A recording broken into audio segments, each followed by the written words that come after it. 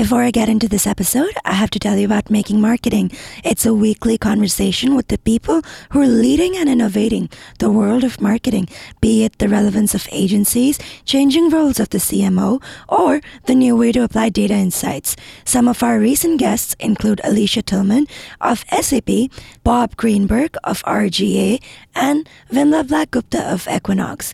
Tune in on iTunes, Stitcher, Spotify, Google Play, or wherever you get your podcast.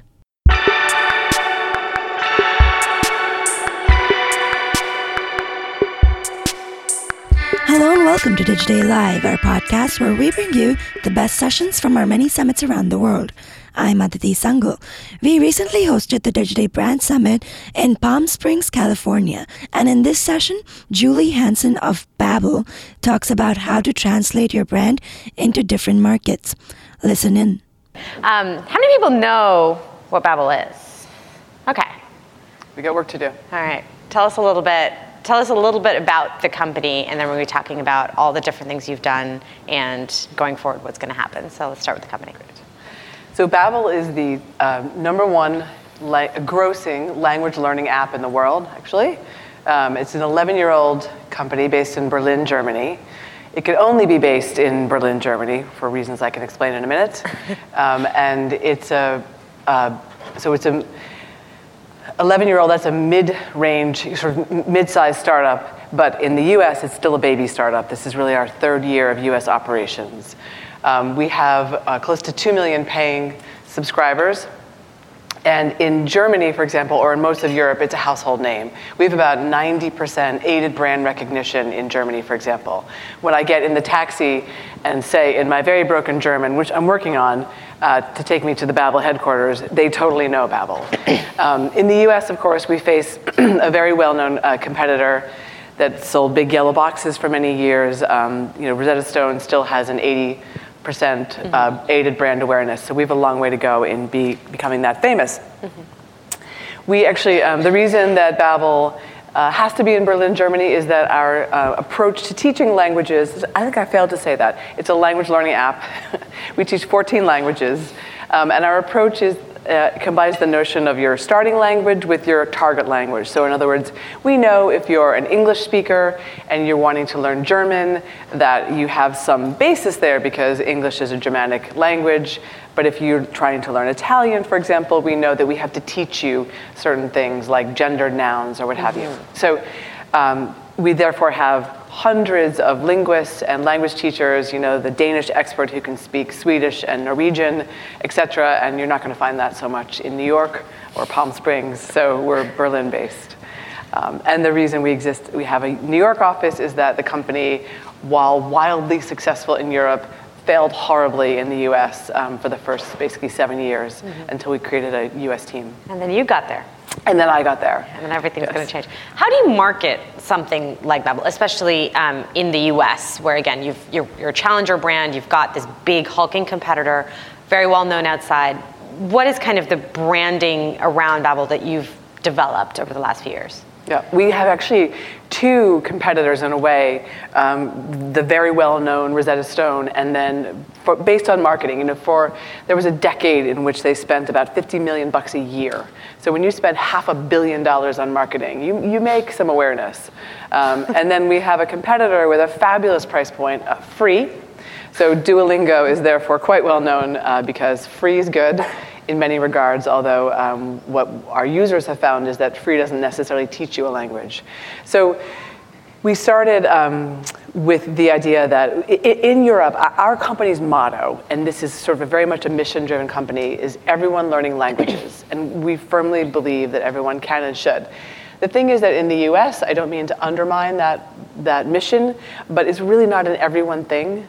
So we had to start by figuring out who is the right audience. I remember I interviewed with the co-founder and I said, so who's the audience for your product? And he said, everyone. Really? Everyone who speaks. Everyone. And your average age is 40. And I remember thinking, you didn't raise everyone money. $33 million is not everyone money. So it turns out that in the US, our market's not everyone, and it's not 40 years old, it's not the average. It is the average, actually, but that's because we're reaching millennials and boomers, the people who have kind of are in the life stages where they want to learn a language and when they have time. So that was job one, is to come in and understand that the team needed to be way more targeted in their approach, and that when they said our average age is 40, that was just like classic, being misled by the numbers. You had to dig deeper and understand that 40-year-olds are almost irrelevant to the product. We need the 60-year-olds and the 20-year-olds. Did you do kind of a lot of focus groups? Did you do a lot of market research? Because a lot of the conversation the last couple of days has been around just the starting point of the insights, and so much of the issue is just bad data, just sort of wrong data, not clean data, and for a lot of people, I think the challenge is making sure you're starting from a place that is correct, because that's informing so much of what comes later. How did you kind of get to that place? Yeah, for sure. We looked at a lot of data. It is a very data-driven company. This is part of our German heritage. This is a good thing. So we looked at who's actually buying the product, who's coming to our website. Those were important things. And then we did not so much focus groups, but a co-creation session to try to refine the marketing messaging. And those were, that was before my time. They're very long and painful. I mean, it's literally days of work, but the output was excellent from those, really insightful and excellent. So I would say that would be an interesting technique to consider, especially if you can invest the time. Yeah. And it's not cheap. You basically had a dozen people in a room, and you worked with them for 2-3 hours to get responses to different messaging, but really talking through like the motivations and what have you. That was excellent work. So we looked at a lot of data, basically of who was responding to our ads, who converted the best, what did they say about their motivations. And you were just asking people this? We actually asked during the sign-up process, why are you studying? How old are you? Okay. And one other question, which is arguably overkill, and I think we need to refine our funnel a bit, but it is valuable to have that data. Yeah. How do you think of your marketing? Who does it? And especially because, again, you've got all these different markets, and you've got the US, which I think demands a different type of marketing because, again, you are newer here and smaller here. And then balancing that with what you're doing internationally. How do you kind of think of where exactly and what your strategy is going to be across those two different things? Well, the great thing about arriving after 7 years of abject failure was that the company really embraced the idea that the US needed a longer leash, do its own thing, so we were given a lot of latitude. There's a very sophisticated marketing organization in Berlin, but in New York, really all we do is marketing, and we're very channel-driven. So it's a direct-to-consumer company. We're not doing a lot of brand marketing. We're not on the NASDAQ billboard in New York, although that would be fun. You're not doing Subway ads? All DTC companies have to do Subway ads. It's a thought, actually. It's a law. Yeah, we've never gone deep in a market, and we have thought about that. I do love those shuttle train wraps, Yeah.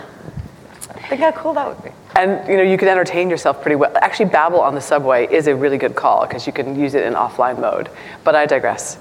So channel marketers, we have a SEM manager, some offline folks who do TV and radio. And by the way, one of our expertise is creating profitable direct-to-consumer offline marketing, which is like the thing that everyone wants to do now. In the direct-to-consumer, we started there, for better or for worse, if only because that's how we grew in Germany. Explain that a little bit. What do you mean? I mean, so when I started, I was shocked to find that we were profitably buying TV. And the methodology we use to combine so we use this thing called TV Squared, and it combines our TV airings, our clearances, that data, with our website data and our sales data, and it crunches it all into some giant algorithm and tells us this ad on CNN, that drove these many sales. As a digital person, I was so stunned that was necessary. That's how you have to monitor TV, but we do, and it works. We can actually know if we test a network within a week if it worked or not. What have you found works? You mentioned kind of, you're organized by channel. What have you found works for you specifically in the US best?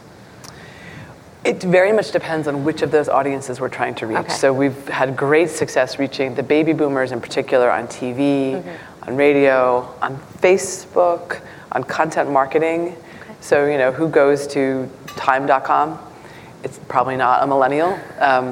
It's someone who grew up knowing Time magazine. Yeah. So that's been great for that channel. And then by contrast, the millennial audience, we're really focusing on social, podcasts, every other form of digital that isn't social, which there's not many.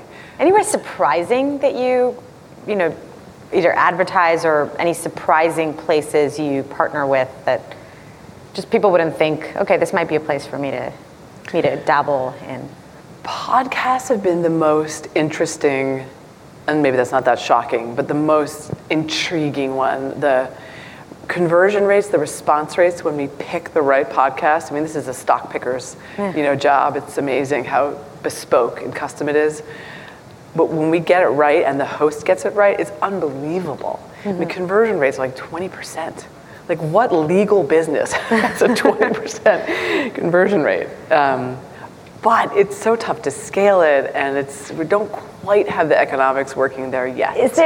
Does it feel like the podcast space, especially, I'm interested in because it's funny, so you know that the podcast space is growing like crazy when there's like PR firms only devoted to podcasts, and I've been seeing all of them come up.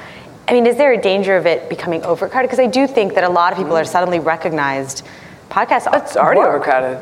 Yeah, you got to book those things months out in certain cases. Yeah. Like, it's crazy. And the rates. Yeah. Expensive.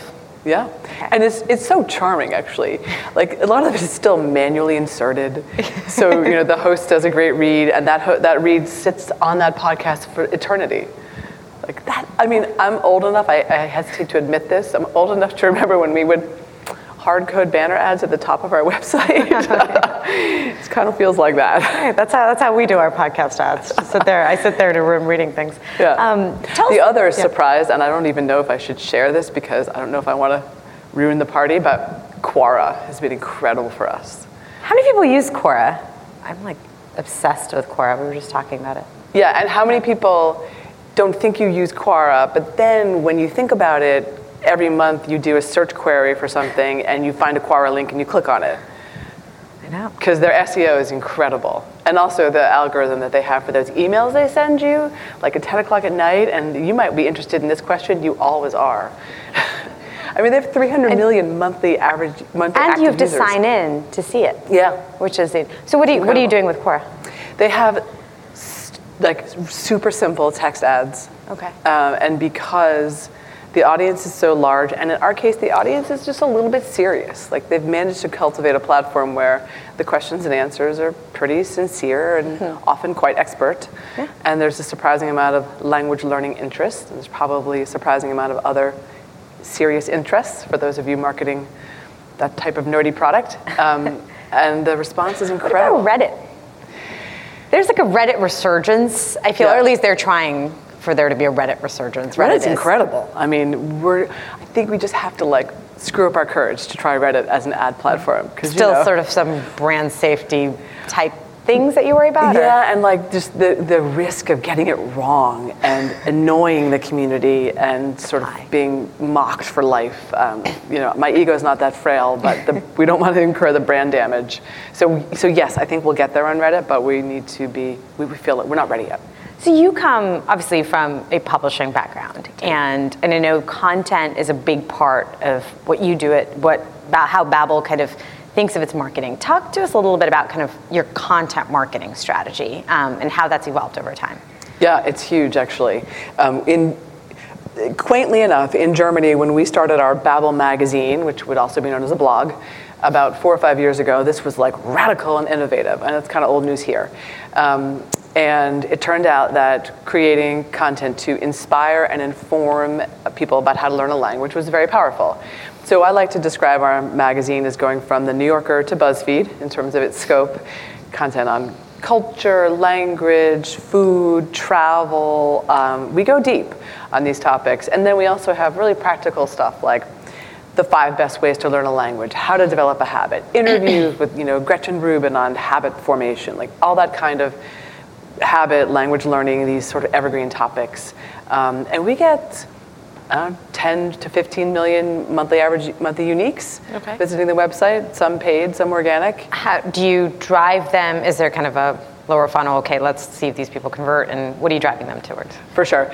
I mean, the content's all very serious, and you know it's from Babbel, but we don't make you log in to read it or anything. It's just at the bottom of the article, we have some clever call to action, like, keep studying and it works? Yeah, totally works. It's actually our largest source of leads, not the highest conversion rate, but still phenomenally effective. And we see nice organic growth there, and then we also do use the content discovery networks, the Outbrains, the Taboola's. And do you have a newsroom? Do you have are you hiring reporters? Yeah, no, when I started, we had one fellow who did that and wrote copy.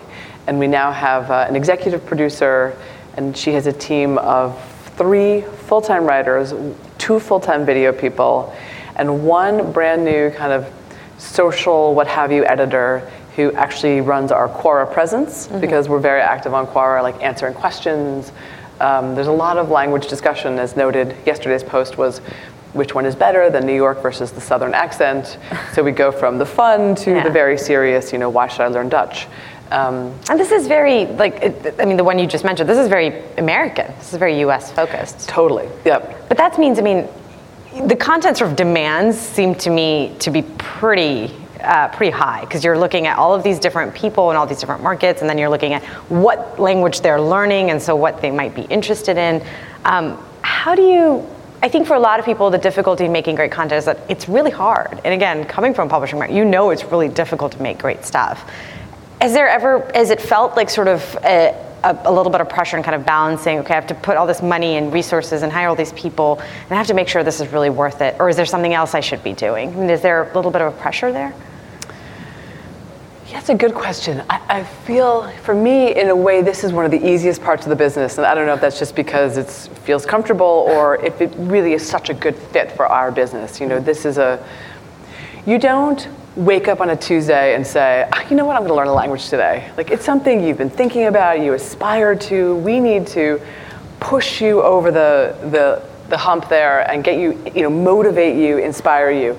Different from Europe, where you need to learn a language. Okay. We're telling you how to do it over there. Okay. Here, we're giving you the inspiration you need. So there's so much to say about language. I feel like our team has kind of a rolling brainstorming process, and they meet weekly, and this document is all full of good ideas. And then when they see something that works, like the 10 phrases you need when you travel to fill in the blank, then we do that for every country, because we find SEO interest in that. Like, we find value to the readers in that stuff, and so we make more of it.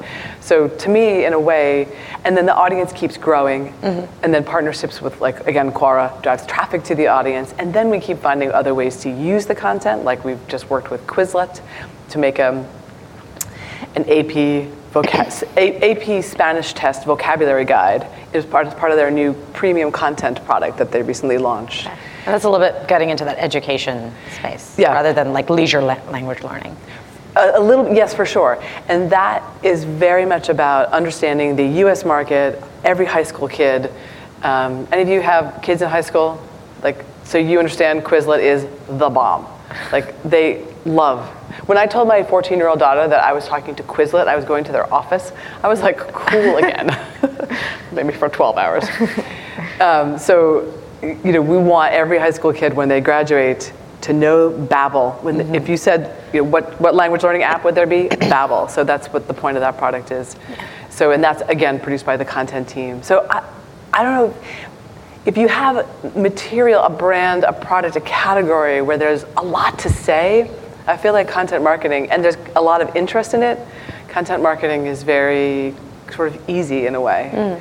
Would you sell ads within your content? Would you try to get some revenue out of it? No, because we feel very strongly that ads do not belong in a learning product. Okay. And I think that would be a little too close to home. A little bit too much. Besides, I'm not really missing the ad world right now. Just last question before we open up to questions from the audience. But one of the big things we've talked about a little bit is sort of just in-housing who does your advertising, who does your marketing, who does your strategy. And I think that there is sort of this thirst, or at least this need to say, okay, we need to get back control. We need to do some of this ourselves, at least while I'm talking to people in the room. But you've kind of a hybrid approach, but you're doing quite a lot of it yourself, right? How does it kind of walk us through who's actually doing your work for you? We drive the strategy ourselves, the research, the strategy, and we use agencies where it's needed. So for TV buying, we work through an agency. You kind of have to. A little bit of radio when we need to. We use a tool for doing SEM buying, but we do that in-house. And the rest we do in-house. We partly that we have a horrible NIH problem at our company, not invented here. So we tend to feel that control issue, but also just that it's a kind of a niche activity, language learning. So by the time you onboard a big agency and teach them what they need to know about language learning, you just better off developing that expertise internally. We're also so disciplined and metrics driven, that is really hard to outsource. Okay. So that's much easier to do in the team setting where we can share tips. Totally, yep. And so what works in one channel might work in another channel, and those experts work together to share the knowledge. So we use a consultant to help us. We're trying to go into the Hispanic market now, so we have a consultant for that, TV agency, little bits and bobs. We have a digital agency we work with, but mostly because they produce sponsor content for us, and then they have an expert like multivariate testing engine that they use to buy media very expertly, very effectively, and drive to their sponsor content. The rest is all the team. All you. Great. We have time for about one question. Anybody has this one up here? Hi. How do you handle it in the sense that like people are used to a very specific brand in the space that you're in? So how are you educating people about a new way to do something people have been doing for so long in this kind of old heritage brands way? Yep. We have a little bit of luck there because the heritage brand is very, if we played word association and I said Rosetta Stone, you would say CD-ROM.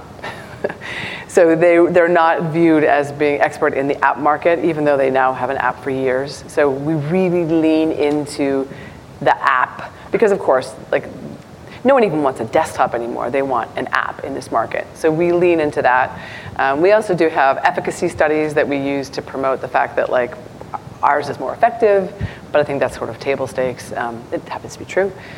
And then also in terms of the marketing, like we made a lot of investment, like we talked about, in content to create a brand in all the social channels that were relevant here. And I think in many ways we have made a stronger connection to our consumers through that brand and through this social presence. Great. Awesome. Very quick. I was wondering if it's challenging running different. I was wondering how challenging it was marketing into distinct cultures, and if you have to tailor your brand voice to those cultures, and what sort of challenges you're running into, especially doing all that internally. For sure. I mean, in a way, we ignore a lot of the marketing out of headquarters. Excuse me. We use the sort of Wieden+Kennedy brand book and the whole brand look, the style, of course, but. The first marketing slogan for the company 10 years ago was, "You can learn a language online." And I say that to an American, and the beautiful response is, "So what?"